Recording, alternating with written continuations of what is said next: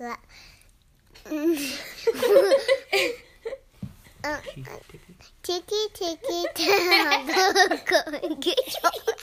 the hero of the story island. Tonight's story is called Last Day of School. The rise up on a diamond is too far away. There was island on the island. There was a girl named Carleen. Carleen went to school like any other day. It didn't seem like anything special to her. She got in the car. Daddy drove her. He dropped her off and said, "Have a great day," just like he always did. And she walked into school and she sat down in her chair and she looked up at the blackboard and it said, "Last day of school." "Last day of school," she said. "Oh, wow. There's so much to do. She said to herself in her brain. And just then, all the other kids came in, and they were so excited, and they were laughing and giggling, and everything was so funny. And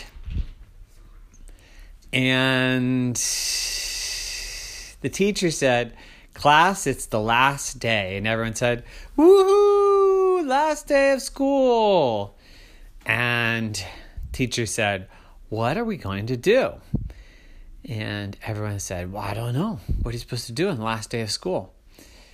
And Carleen raised her hand. She said, I know. I think we should go clean all of the chalkboard erasers." "Woohoo," she said. And everyone said, "Yuck, ooh, dusty. You don't do that on the last day of school. That's not fun." And Carleen said, "That's super fun." And teacher said, well, I don't think anyone agrees with you, Carleen, but thank you for the suggestion. How about anybody else?" Everyone else looked at each other and giggled and said silly things to each other, but no one had a good idea. And Carleen put her hand up again and said, I know. Why don't we do a pop quiz? Yeah, a spelling pop quiz. I love those. Everyone looked at her and said, "Boo!" And the teacher said, "Well, pop quizzes are a lot of fun, but I don't think that's a good idea on the last day of school. Anybody that's not Carleen have an idea?" So Harry in the front row put up his hand and said, "Why don't we all go home?" "No," said teacher, "you can't do that. It's still a school day. Come on, somebody's got to have a good idea. I've worked all year long coming up with ideas of what to do for you. Today, you have to come up with something." All the students looked at each other. They couldn't come up with any good ideas. And Carleen put her hand up again. And teacher said, "Yes, Carleen."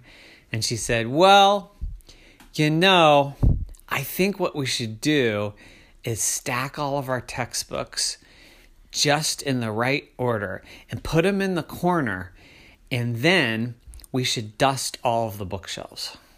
"What?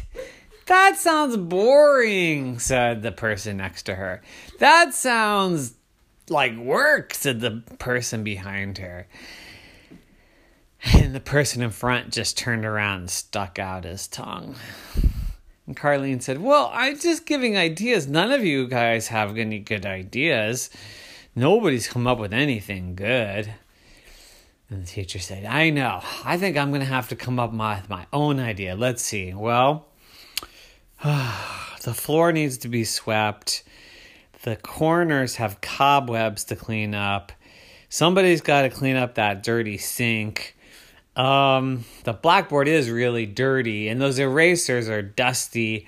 And we didn't do our social studies quiz." And everyone started groaning.